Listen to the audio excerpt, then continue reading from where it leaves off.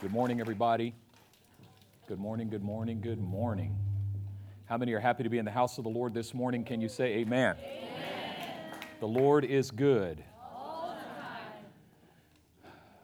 I'm so thankful to God right now. Number one, to be back with you. Number two, to be extremely well rested. Number three, to have greater clarity than I have ever had before regarding what God wants to do in and through this house and where He wants us to go. And so we are already pursuing a new vision and a new direction, even though you don't know it. Because as we've been talking about what it means to put the kingdom of God first over the last couple of weeks, we've been setting ourselves up for our 2020 vision. And I shared with you last Sunday from the San Francisco campus that our 2020 vision is Gate of Heaven. And the word the Lord spoke to me is that we've learned how to be the house of God, and now it's time to learn how to be the gate of heaven. And this is none other than the house of God, and this is the gate of heaven. 2 Sundays ago, we started this Kingdom First series and discussed what it means to be a Kingdom First Christian. And we discovered that to be a Kingdom First Christian, to be a Kingdom First individual, means to prioritize the government and kingdom of God above our personal aspirations, ambitions, and values. Last Sunday, we talked about what it means to be a Kingdom First community.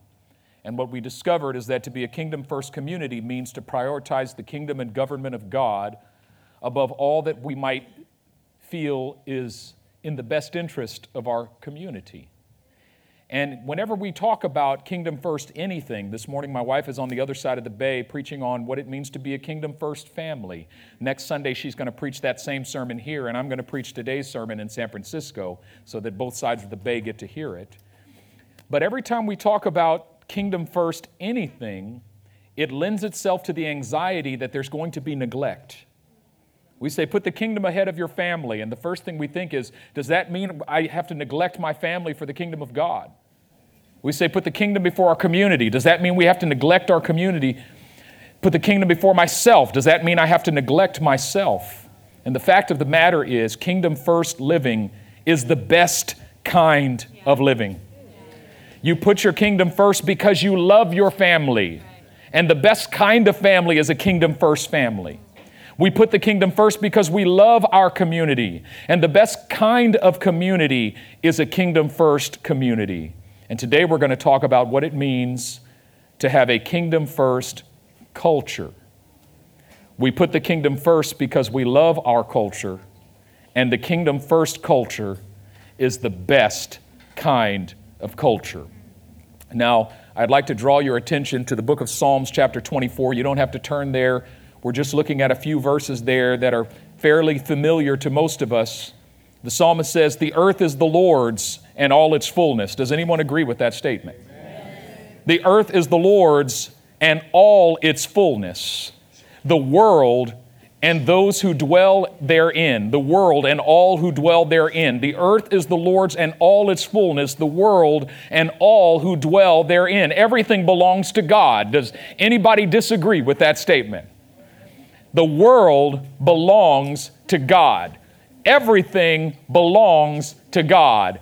This is a statement of the nature of the kingdom of God. The kingdom of God is the fact that God reigns over everything. However, that kingdom is vastly invisible because God does not appear to reign over everything.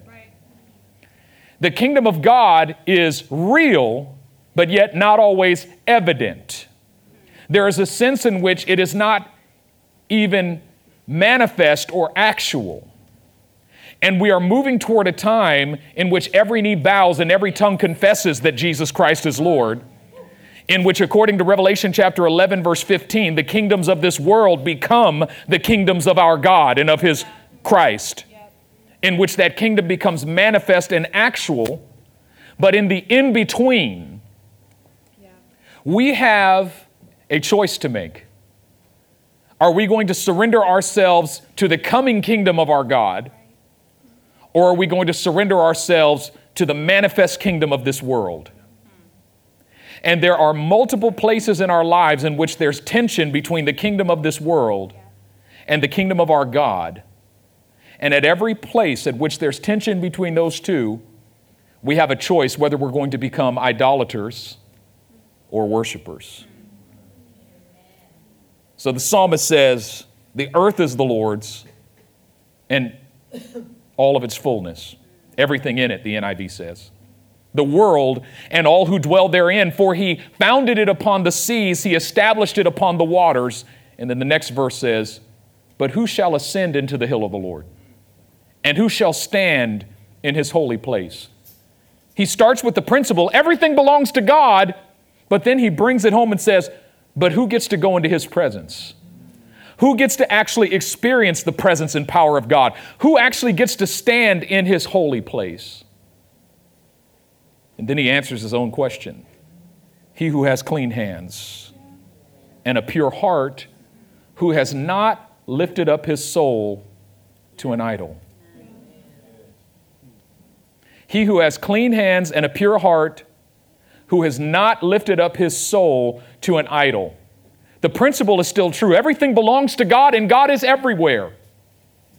However, the qualification is that if you're going to experience the life and power of God, you must first extract yourself from the web of idolatries that you have spun for yourself. This whole series, this whole kingdom series, is really about escaping idolatry. And the whole point of the series is that we become idolaters without even knowing it. We become inadvertent, accidental idolaters. John Calvin said that the human heart is an idol-making factory. Every day we're making a new one, and we don't even know it. And the point is that at every place in which we prioritize anything above the kingdom of God, we just made ourselves a new idol. It could be chewing gum. It could be a radio station. It could be a car. It could be a person. It could be a substance. It could be a behavior. It could be an event.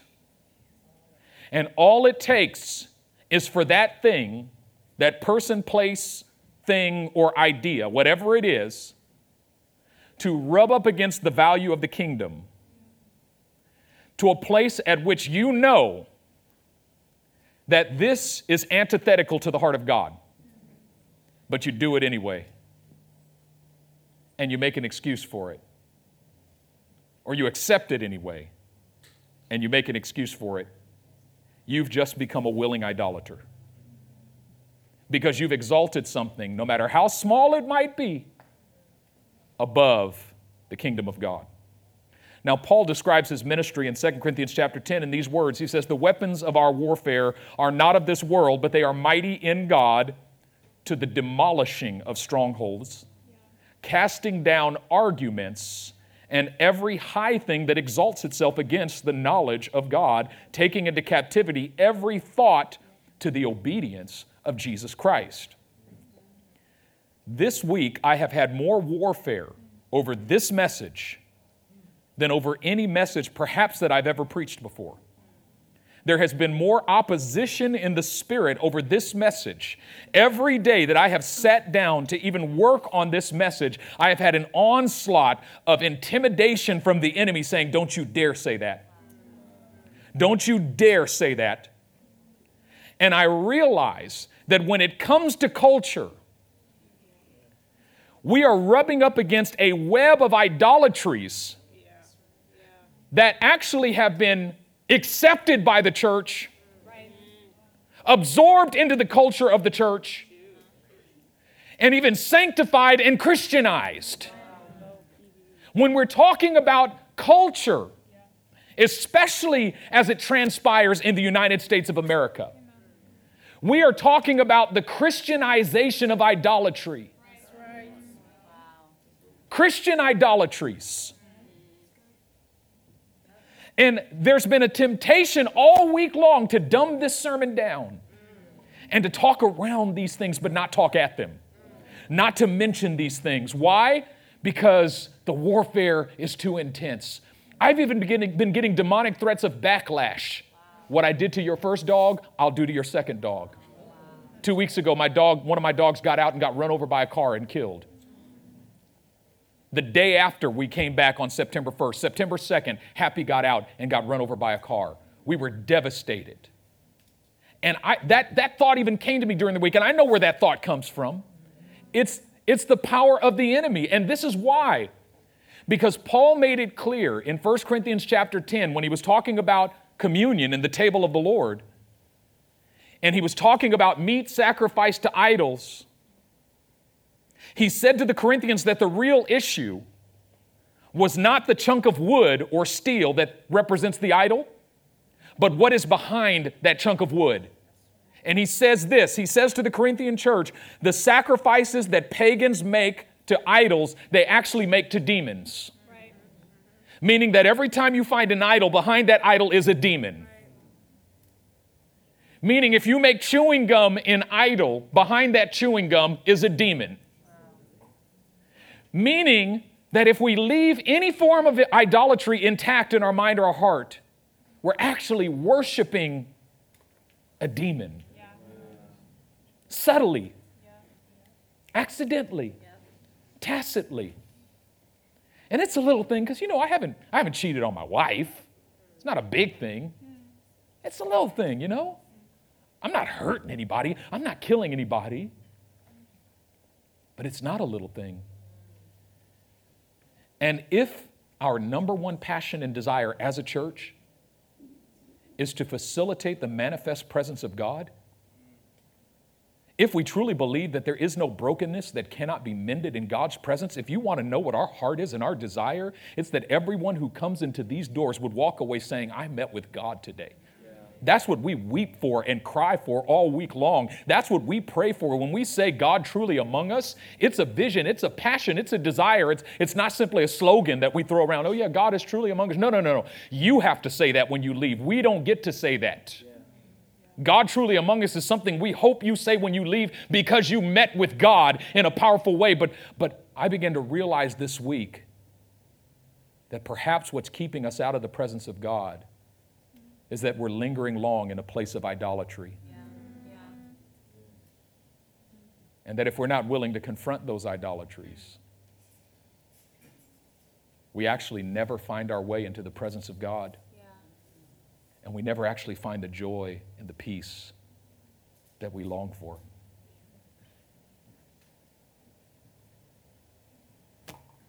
Matthew chapter 6. Which is the passage that this whole series is based on, Jesus says to his disciples in verse 31, do not worry, saying, what shall we eat? What shall we drink? What shall we wear? And then he makes this distinction. For all these things, the Gentiles are seeking. Do not worry, saying, what shall we eat? What shall we drink? What shall we wear? For all these things, the Gentiles are seeking, and your Father knows that you have need of these things. You put those two statements together. All these things the Gentiles are seeking, and your Father knows that you have need of these things. When he says all these things the Gentiles are seeking, he says this is the way of the world. But when he says your Father knows that you have need of these things, what he means is these things are not bad. Chewing gum is not evil. But the way the Gentiles seek it, they make it their first priority. But you don't make it your first priority. You don't exalt it above the knowledge of God. Why? Because your Father knows that you have need of these things. And then he says, but you, I love that phrase, but you. Meaning you're going to live differently. You're going to think differently. You're going to act differently. You're going to do differently. But you seek first the kingdom of God and his righteousness. And all these things will be added to you as well. The Gentiles. That word in the Greek is the word ethne, which comes from the Greek ethnos, which is where we get our term ethnic or ethnicity. It is translated variously Gentiles or nations or peoples. When he says the ethne, the ethnic groups, the nations, the peoples, the cultures. And then he says, but you. Which means he just made a distinction between the nations, the cultures, the ethnic groups, the nationalities, the people groups, every cultural affiliation that has to do with this world. But then he says to his disciples, but you. He just separated them from the nations. And that's why when you get to the book of Revelation and you see these powerful scenes where there's this huge gathering of worship, of worshipers around the throne of God, it says it was a gathering of people out of every tongue and out of every tribe, out of every people, every kindred and every nation, out of. That is, they were called out of their cultures and into the kingdom. Does it mean culture's bad? No. It's just not first. It's submitted to the kingdom. Meaning that if you are Korean and a Christian, you are a Christian who happens to be Korean. Meaning if you are black and a Christian, you're a Christian who happens to be black. Meaning if you are American and a Christian, you are a Christian who happens to be American. But that the goal of our spiritual life is to come to such a place of intimacy with God in which we become strangers and aliens in the world and citizens in heaven. And the problem with the people of God today is that we are citizens of the world but strangers in heaven. When the things of heaven start to break out among us, we say, ooh, that's weird and that's strange. Ooh, that's so strange and weird. If people start speaking in tongues, ooh, that's weird. If somebody starts prophesying, ooh, that's weird. If people get healed, ooh, I don't know if I believe that. Don't you realize that's heaven? That's your citizenship. That's your inheritance. You were born again into a new kingdom, into a new culture, into a new citizenship. But then we look around and we see the degradation and the perversion in the world, and we're like, oh yeah, that's just, normal. That's just how we do. It's just how we do. You know what I'm saying? And at the heart of our cultural idolatry is not that we dislike our cultures. You're not supposed to dislike your culture. If you're Puerto Rican, you're supposed to celebrate that. It's awesome. Nigerian. That's the one thing I love about this church, is it looks like heaven. I look around and I can't figure out, if somebody asks, what's the predominant ethnic group? I don't know. I don't even know. You know how to spell I don't even know? A-O-E-N-O. Anyway. It's not that you're supposed to hate your ethnicity or your nationality or your culture or even your generation. It just can never be first.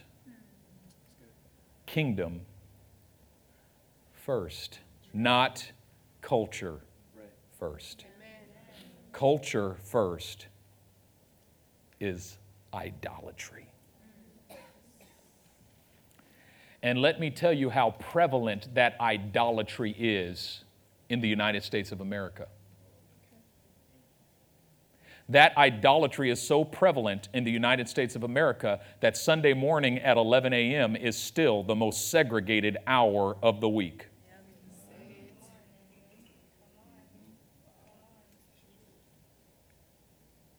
And we don't realize that by putting our cultural affiliation ahead of our commitment to serve the kingdom, that we're actually engaging in corporate idolatry. Wow. That when we say, I want to find a church with more of my people, idolatry. No, the question is not, are my people there? The question is, where does God want me to be? What church has God called me to?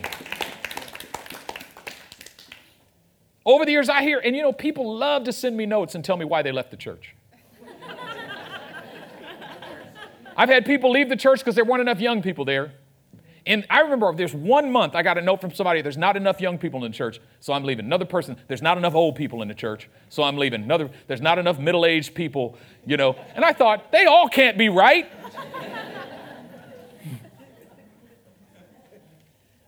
Somebody left the church because there were too many families.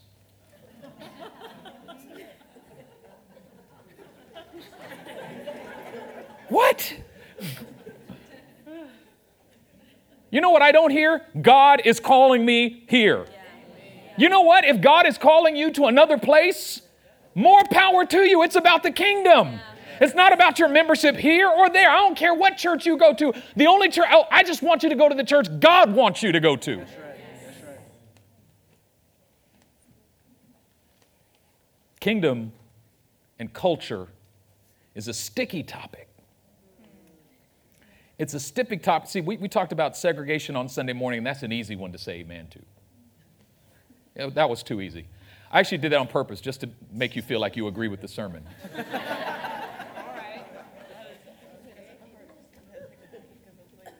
Because you don't.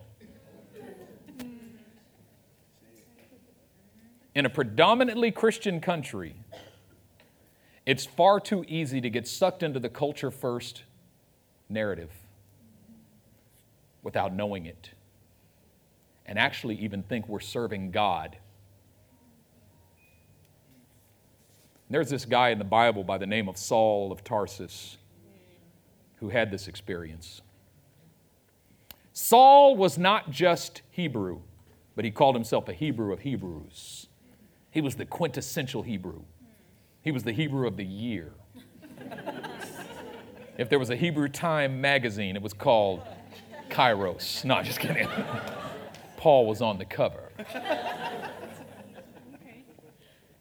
Now, we know that he was converted to Christianity because he met Jesus on the road to Damascus, and there's this misconception that his name changed from Saul to Paul. No, his name never changed from Saul to Paul. Saul was his Hebrew name, Shaul. Paul was his Greek name, Paulos. And throughout the book of Acts, whenever he comes to Jerusalem, they call him Brother Saul. Go read Acts 15. This is years after his conversion to Christ. Why are they still calling him Brother Saul? Because he's in a Hebrew setting. But when he goes out into the Gentile mission, they know him as Paulos, Paul. Why? Because that's his Greek name. What we don't realize is what actually changed for him on the road to Damascus. And what he was actually confronted with on the road to Damascus was that he had been living a culture-first life. And he thought it was safe because he was a part of God's culture. He was a Hebrew of Hebrews, of the tribe of Benjamin, which means that he could demonstrate his lineage going all the way back to Benjamin, and before Benjamin, his father Jacob, and before Jacob, Isaac, and before Isaac, Abraham, and before Abraham, he could go all the way back to Adam. He knew who he was. He knew where he came from. He was of the tribe of Benjamin. He was a child of the covenant. He was circumcised on the 8th day. He was in the covenant. Not only that, according to law, a Pharisee. Do you know what Pharisaical Judaism was? First of all, do you know what Judaism was? When the Israelites came back from the captivity in Babylon in 539 BC, or 516, the big question was, how do we make sure we never go into captivity again? And why did we go into captivity in the first place? And the answer to that question was, we broke the law. So let's make sure we never break the law again. And so these groups developed in this, what they call the intertestamental period between about 500 and the time of Christ. There was this 500-year period in which these groups developed that gave themselves over wholly to studying the law in its fullness, in its entirety, and seeing to it and teaching it to make sure that we never break it again. One of the groups was called the Pharisees. Another group was called the Sadducees. Another group was called the Essenes. And another group was called the Zealots. The Pharisees divided themselves up into their most highly esteemed teachers were called rabbis, And those rabbis began to gather disciples. Does this sound familiar? And the whole goal was not only to teach the law to the disciples, but to teach them how to live it in its entirety. Paul grew up in this system and studied at the feet of a very prominent rabbi by the name of Gamaliel, and Paul was his most famous and most successful disciple. And Paul said, according to the righteousness that comes from the law, I was blameless, meaning he said, I have no knowledge of any law that I ever broke, which is crazy, more than any of us could say. Paul said, from the time I was born, I was raised to believe, love, and obey this thing, and to the best of my ability, my entire life, I lived that thing. So Paul thought, if anybody is living right, it's me. If anybody's not like the Gentiles, it's me. If anybody's not out there fornicating, it's me. If anybody is not out there stealing and lying and thieving and cheating and deceiving one another, it's me. Those are the Gentiles out there. I am obedient to God. And it's not just my religion, it's my culture. It's my country. It's my nationality. It's my ethnicity. This is the purest form of our culture, our country, our nationality, our ethnicity. We are God's chosen people, and we follow God in this way, in purity of heart. And then this group of people that called themselves at that time the Way began to emerge. And they worshiped this strange Jewish guy named Jesus, who had been nailed to a tree and crucified by the Romans. And Saul remembered that it was written in the law, cursed is anyone who is nailed to a tree. And they're saying that this dude who was nailed to a tree is our Messiah. This is blasphemy. And Saul said, we need to stamp this thing out, and to stamp it out immediately. And so he went on a campaign of persecuting Christians and trying to destroy the church. And he's on the way to Damascus to continue his persecution campaign when the Lord Jesus himself appears to him on the road. And what does Jesus say? Here's what's crazy. Let me ask you a prior question. What language did Jesus say it in? In Acts 26, Paul, speaking to King Agrippa, says he spoke to him in the Hebrew language. The first thing Jesus does is affiliate himself with his culture. The first thing Jesus does is speak the Hebrew language to him. I know you, Saul. I know your language. I know your culture. I know where you come from. I know how you think. I know how you believe. When Jesus comes to you, the first thing he does is speak to you in your own language. The first thing he does, in a sense, is affirm your culture. Your culture's not evil in and of itself. God created you and your people. Your culture was something that God intended. It's a beautiful thing. But what does he say to him in the Hebrew language?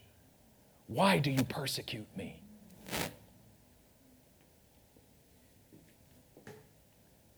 The gospel connects, and then it confronts. And what Saul of Tarsus realized there on the road to Damascus, in his confrontation with Jesus Christ himself, was that in his culture-first mentality, he had become an enemy of God without knowing it. In seeking to obey him, he began to oppose him. There are a lot of lines that can be drawn between the Judaism of the first century and the Christianity in America in the 21st century. And there are two forms of very pervasive idolatry that manifest themselves and even prance around in Christian garments in America. The first is the conservative idolatry, and the second is the liberal idolatry.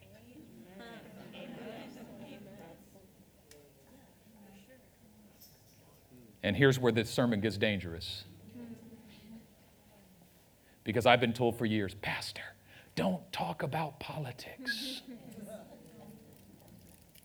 Not realizing that whenever you say such a thing, you are becoming a vessel of a demonic power that is trying to intimidate the servants of God. Don't you dare speak against this.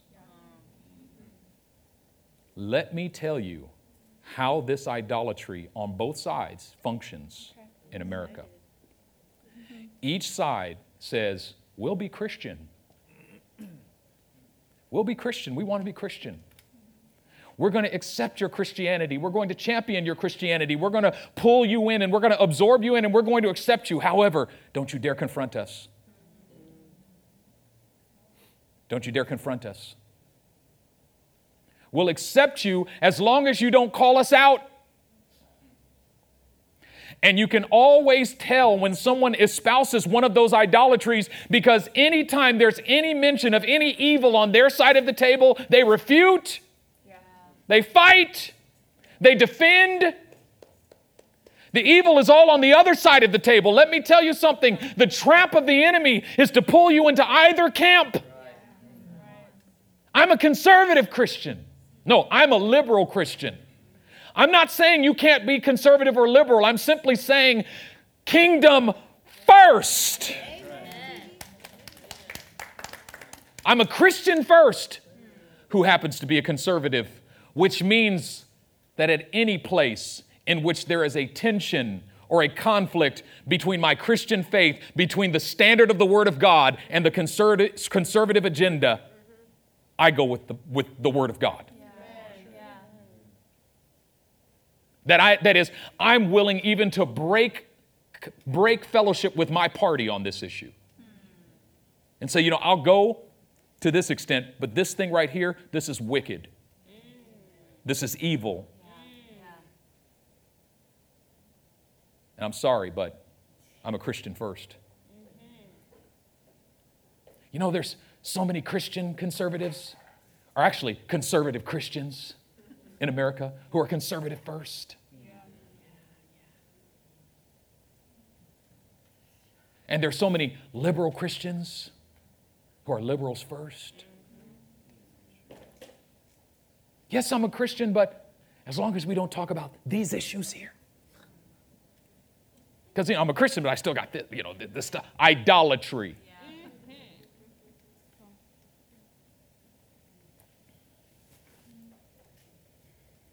You can be a conservative Christian, or a Christian who's a conservative. But you've got to stop and recognize the way in which the enemy has used conservative politics in America, and specifically the evangelical church in America, as a tool historically. Do you realize that white supremacy in America has been championed by the evangelical church historically? Championed. And there was never an awakening and an uprising in the church where they woke up and said, oh my God, we've been the instrument of this demonic stronghold of white supremacy and we need to renounce this.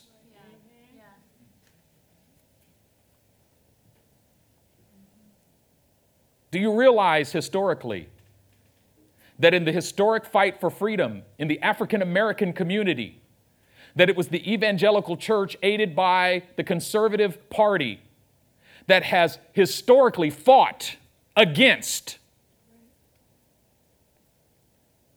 not only, and by the way, I know that the parties flipped after the Emancipation Proclamation. I know that it was the Republican Party that fought for freedom, but it was also the Republican Party that fought against the civil rights movement and has been working ever since to undo every civil rights piece of legislation since then.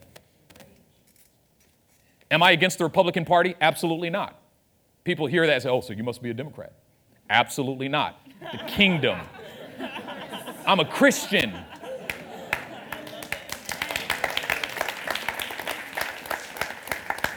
I'm a Christian. It's kingdom first, not culture first. In order for us to have a kingdom first, and a lot of times when we talk like this, people say, oh, you don't love America. What? You don't realize that protest is one of the greatest statements of love for your country that you can make. It's because you believe in your country that you protest. But there is a conservatism in America that cares less about justice than about calm. And so when there's protest, we take jabs at the protesters and the way they protest. You're not saying it right. You're not doing it right. It's too disruptive. Do you realize that at the time Martin Luther King Jr. was assassinated, he only had a 30% approval rating in the United States of America? Now everybody claims to love him. He's got a day and everything. And the reason everybody claims to love him is because we have truncated his impact to one speech. The only thing anybody knows about MLK today is that he stood for nonviolence and he gave that I Have a Dream speech. And I believe both of those things, so I love MLK. But have you read any of his writings? Do you know what kind of a revolutionary he was? Do you know that when they asked him to speak out against rioters in the Watts riots in different places where African Americans were rioting, he simply said, I cannot speak out against rioters without speaking out against the symptoms of injustice that have led them to riot foundationally, and that a riot is simply the language of the unheard. Wow. Yeah. That he refused to speak out against rioters.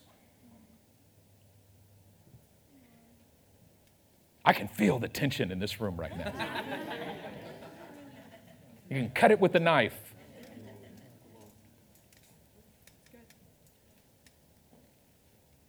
I'm tempted to move on, but I can't move on because this point is so important. Listen to me. There's stuff we have to deal with that's part of our history and our legacy as evangelical Christians. And we are evangelical Christians, by the way. An evangelical is simply someone who believes that in order to get saved, you need to accept Jesus Christ into your own heart as Lord and Savior. That's the definition of an evangelical. But the word evangelical has come to be known as a political affiliation,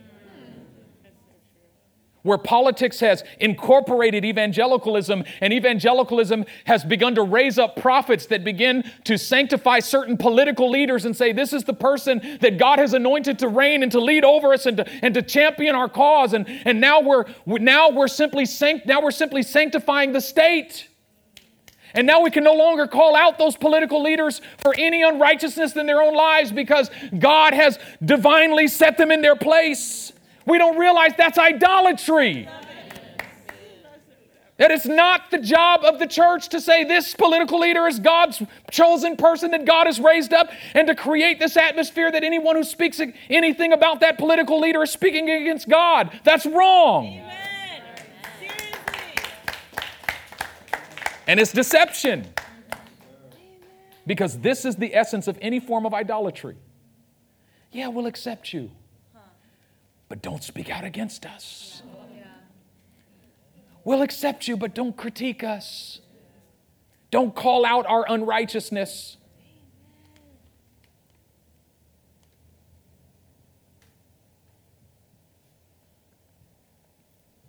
And then there's the liberal idolatry.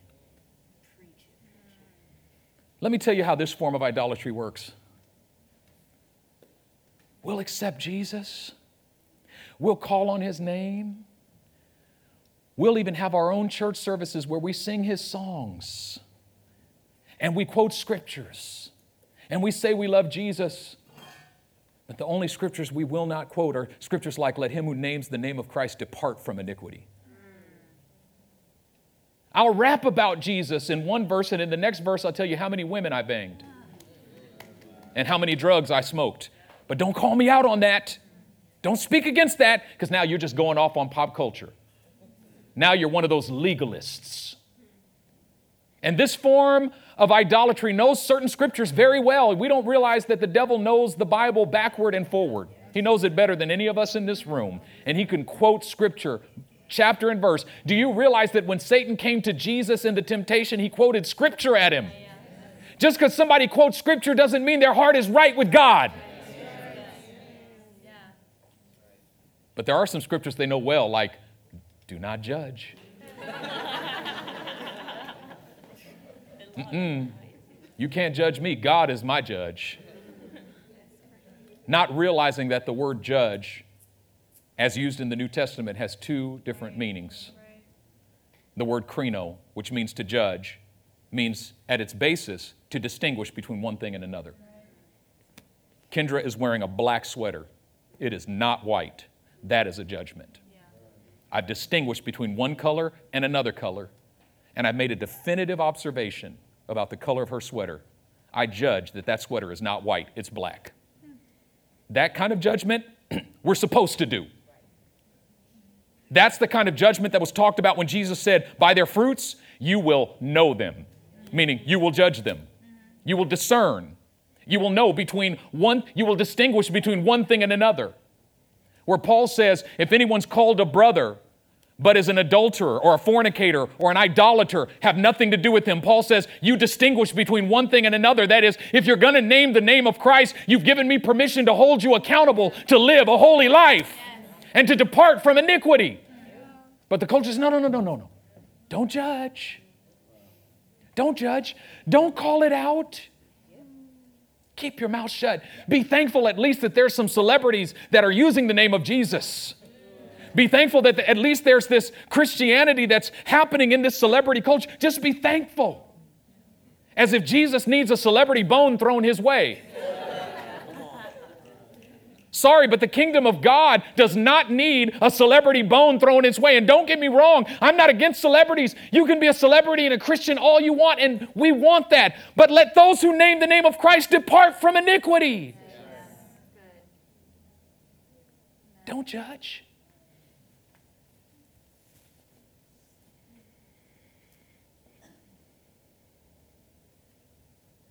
The liberal agenda. I don't even want to use the word agenda because it sounds so political, doesn't it? Yeah. But in a sense, it's true. There's a liberal agenda, there's a conservative agenda, but there's a kingdom agenda. Yeah. Yes. And the kingdom of God, the agenda of the kingdom of God, hear me carefully on this. The agenda of the kingdom of God is not to destroy abortion or homosexuality or to make sure that there's Republican presidents. It's the kingdom of this world has become the kingdom of our God. In other words, the agenda of the kingdom of God is salvation to the world and God ruling over everything.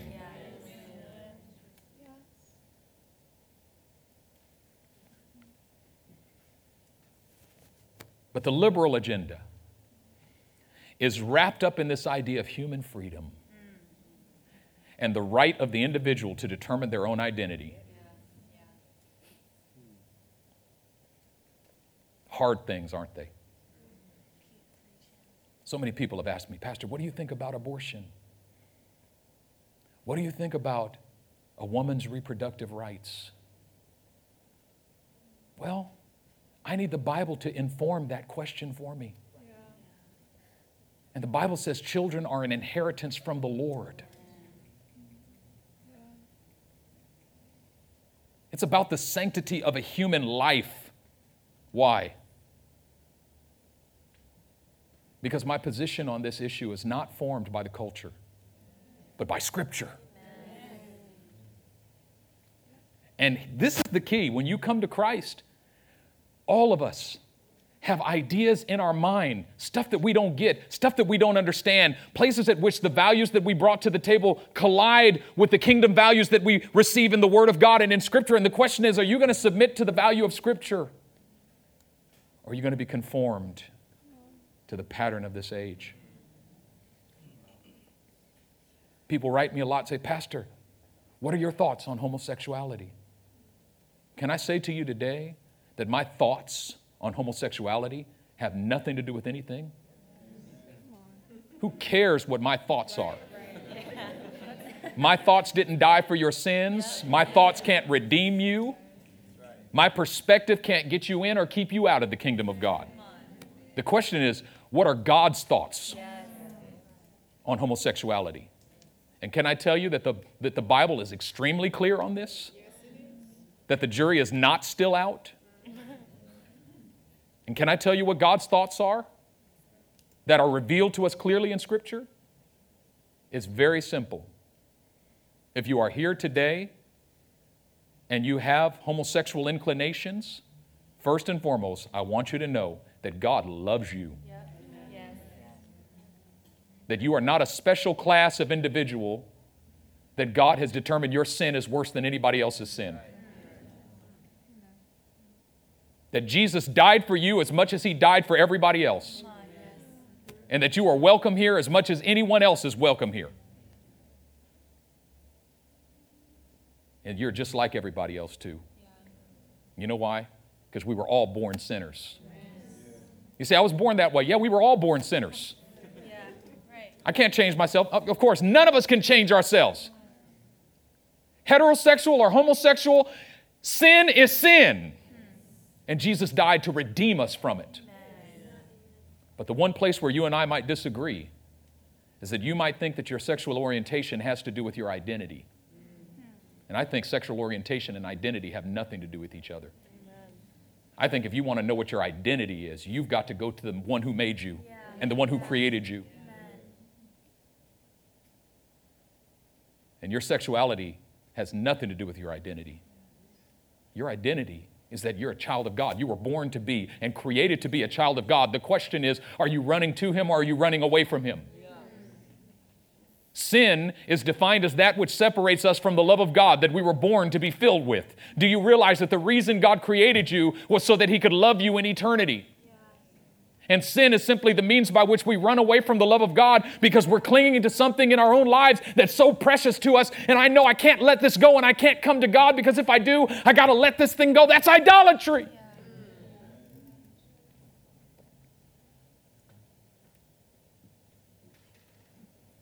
I couldn't let it go if I tried. You know what? Me neither. Your sin, my sin, the same. We're both lost. Desperate. But coming to Christ is about coming to that place where I say, God, if you don't help me, I'm lost. Because I'm caught in this web of idolatries. And I don't know how to get out. If you're here today and you're a conservative, but you can't see the historic evil of the conservative movement with its American exceptionalism, its rampant nationalism, which is the seedbed of every idolatry that is committed by any nation state in the history of the world. It was German nationalism that gave birth to Nazism in the Third Reich. That's where nationalism goes. Patriotism, fine with that. Nationalism, idolatry. And nationalism is the exaltation of one nation above all the other nations.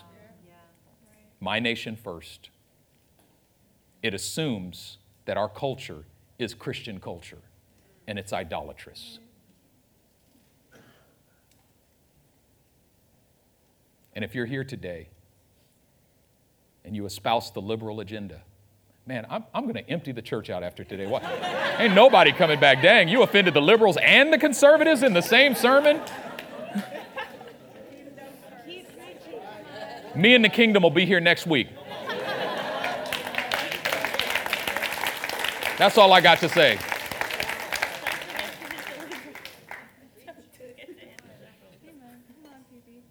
You know how to know if you're caught in the web of one of those idolatries? I'll make this real clear. It's going to be real simple. And then we're going to have an altar call.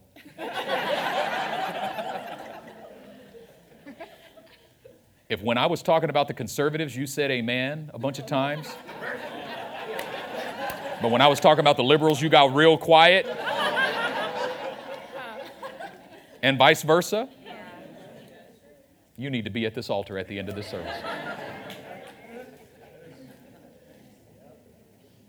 Because it's so easy to see the evil on the other side, isn't it? Because if you can see the evil on the other side but can't see the evil on your own side, you're on the wrong side.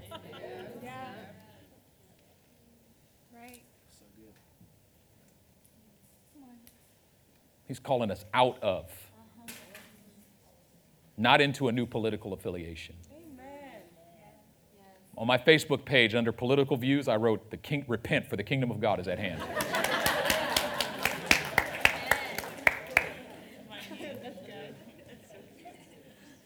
Listen, we've got to face the fact, people. If America was a person, that person would not be saved.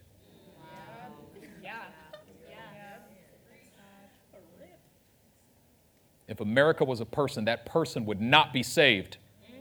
That person would be on his or her way to hell right now.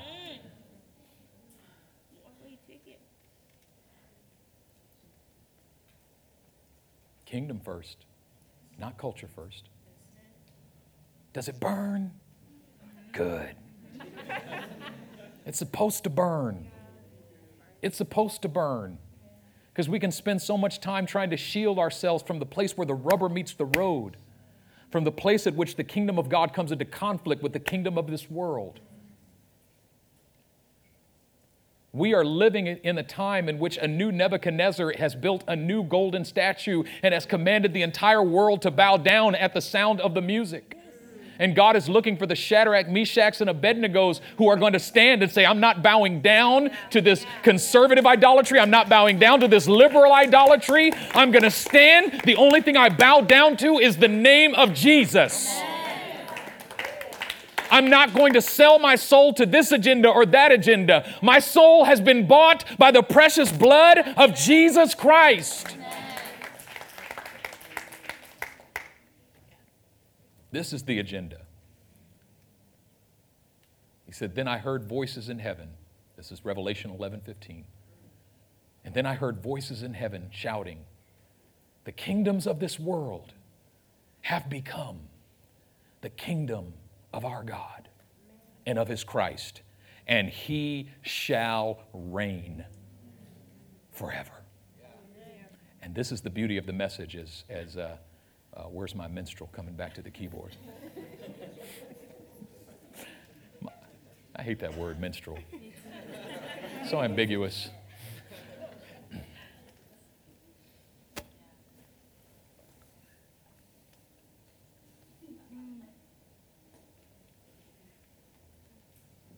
The king is coming. He's going to right every wrong. The Pharisees truly believed in Paul's day that when the Messiah came, they would be the party that he would come through. They truly believed it. They believed with all of their hearts that the Messiah was going to be a Pharisee. And Jesus actually grew up a Pharisee. But what did he do? He called them hypocrites and a brood of vipers.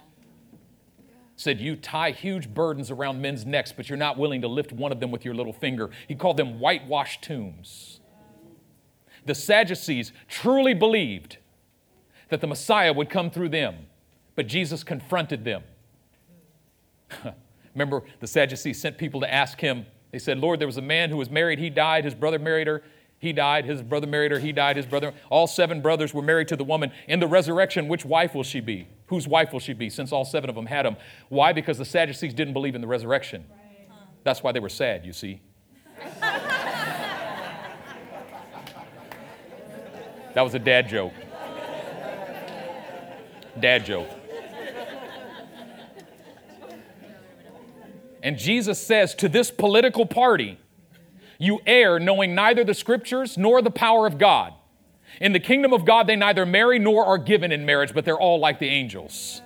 And then he says, but of the resurrection of the dead, have you not read that God said, I am the God of Abraham, the God of Isaac, and the God of Jacob? He is not the God of the dead, but of the living. And they were like, dang, you know what Jesus did? You know what he spent his time doing? Shutting down every political party. Yeah. Shutting down every agenda, saying, I'm not of you, I am of you, I'm not of you, I'm not of you. The question, remember Joshua, a little softer, Joshua. He goes to Jericho, and he's standing outside the city of Jericho, trying to figure out how are we going to get up in there. This is in Joshua chapter 5 in the NGT, the New Ghetto Translation. And he's looking at the walls of Jericho and trying to figure out how are we going to get in there. And all of a sudden he sees before him a warrior standing with a drawn sword. It's an angel of the Lord. And Joshua says, are you for us or for our enemies? And the angel says, no. That's his response. No. No. You're not getting me on your political team. You're not co-opting me into your agenda. You are not absorbing me into your culture. No. But as commander of the army of the Lord, I have come. And then Joshua says, what does the Lord command? And the angel says, take off your shoes, for the ground upon which you stand is holy.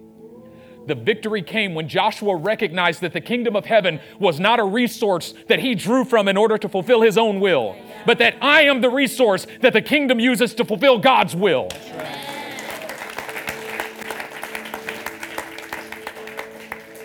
Anthony Simmons brought to my attention before the service today that when Jesus called his 12 disciples, first he calls this guy named Matthew, who was a tax collector, who was a representative of the Roman Empire. He was pro-Roman. And he says, come follow me. And then the next guy he calls us is a guy named Simon the Zealot. Remember I said there were 4 parties, the Pharisees, Sadducees, Essenes, and Zealots. Do you know what the Zealots were? The Zealots were the ones who wanted to kill all the Romans. They were like the assassins. They were the extremists. So Jesus calls an extreme pro-Roman and an extreme anti-Roman from 2 opposite parties, and he says to both of them, come and follow me. Can you imagine? They must have wanted to kill each other. What made these 2 men, what gave them the ability to follow Jesus? Coming from such extreme opposites, from such different parties, having such different values, having such competing worldviews. One naturally wanting to kill the other. Do you know what the difference was? Now they were following Jesus. Simon was no longer following the Zealots. He's now following Jesus. And Matthew is no longer following the Romans. He's now following Jesus. And all of a sudden, when they begin to follow Jesus together, their political affiliations and their agendas become null and void. It doesn't matter anymore because we're both following Jesus. And I could just imagine Simon and Matthew having a talk one day and saying, you know what? I thought I knew what needed to happen in this nation. But maybe what I see is not the way. And maybe what you see is not the way. Let's just both follow Jesus together and let's see where he leads us. And do you know where he led them? He led them both to an upper room. And he sat them at a table. He said, you don't know it, but at this table, you're going to lay down your values. You're going to lay down your agendas. You're going to lay down your hopes and dreams. You're going to lay down your way. I'm going to show you a new way.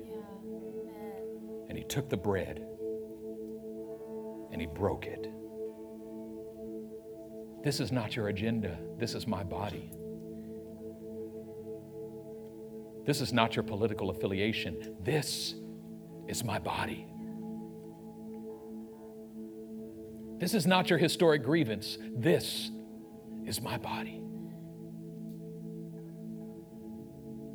Take it and eat all of it because it's broken for you.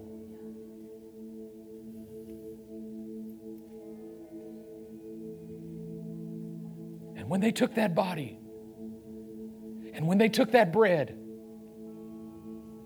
they let go of their way. They let go of their affiliations. They let go of their politics. They let go of their hopes and dreams.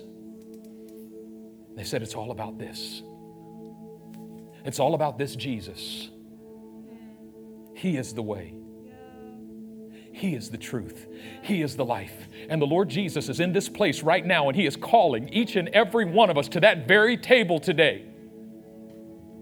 Even without the bread and the wine. The bread and the wine is here. Jesus is the bread and the wine. And how many times have we taken the bread and the wine in a service like this while clinging to our agenda at the same time in our own hearts? Not realizing that God's calling us to forsake our idolatries. Not realizing that by and large the church in America has been swept up into this intricate web of idolatries that exalt itself against the knowledge of God. But today, the Lord Jesus stands before each and every one of us. He says, are you going to take my body?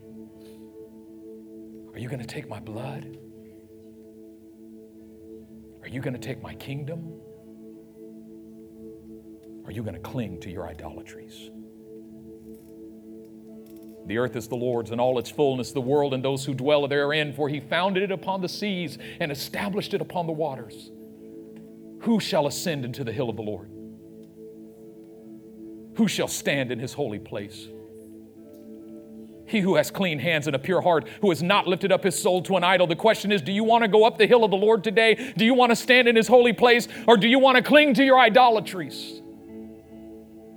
I don't know about you, but I'm ready to let mine go. I'm ready to let mine go. I'm ready to lay mine down. I'm ready to lay down every banner that I have waved before the feet of Jesus and say the only banner that I wave is the banner of the cross. Bow your heads. Holy Spirit, fall heavy in this place right now and purge us of our idolatries right now. Move upon every heart, every mind, every soul. Lord, our offense, if we're offended in our hearts in any way, our offense is a sign that the kingdom is just rubbed up against one of my idolatries. I pray that we would see that offense as a revelation of where I need to get set free. Holy Spirit, come and bring freedom right now.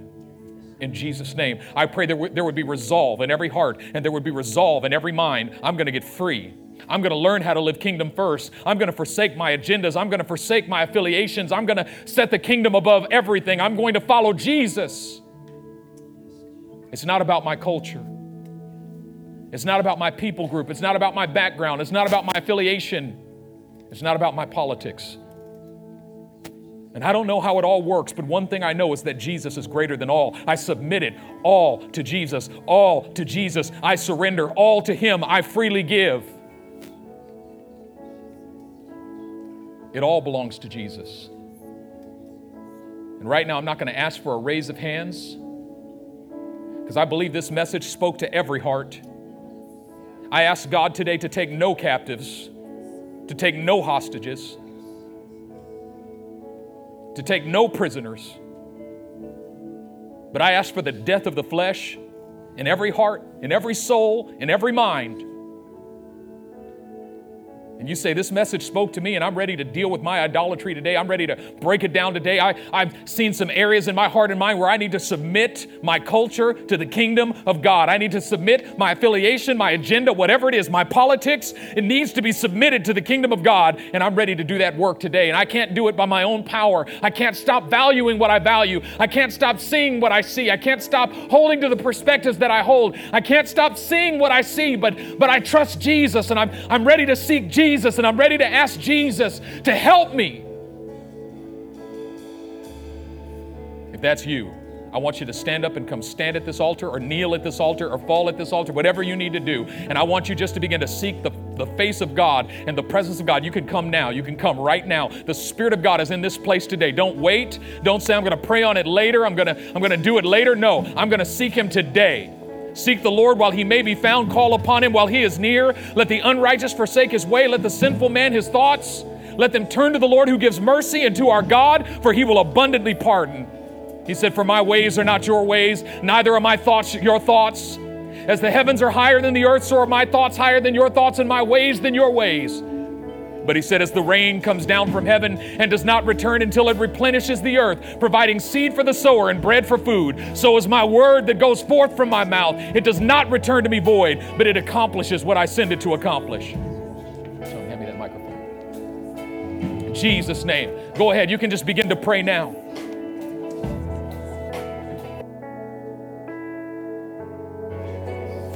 Jesus, Jesus. Lord, we cast down our idolatries. We cast down our idolatries. We cast down our idolatries. Lord, every way in which we have put ourselves, our agendas above your kingdom right now, we repent right now. We repent right now. We repent of our idolatries right now. We surrender our politics and our agendas to the kingdom of God. Jesus, every knee will bow and every tongue will confess that you are Lord. Lord, today we submit our hearts to you. We submit our minds to you. We submit our lives to you.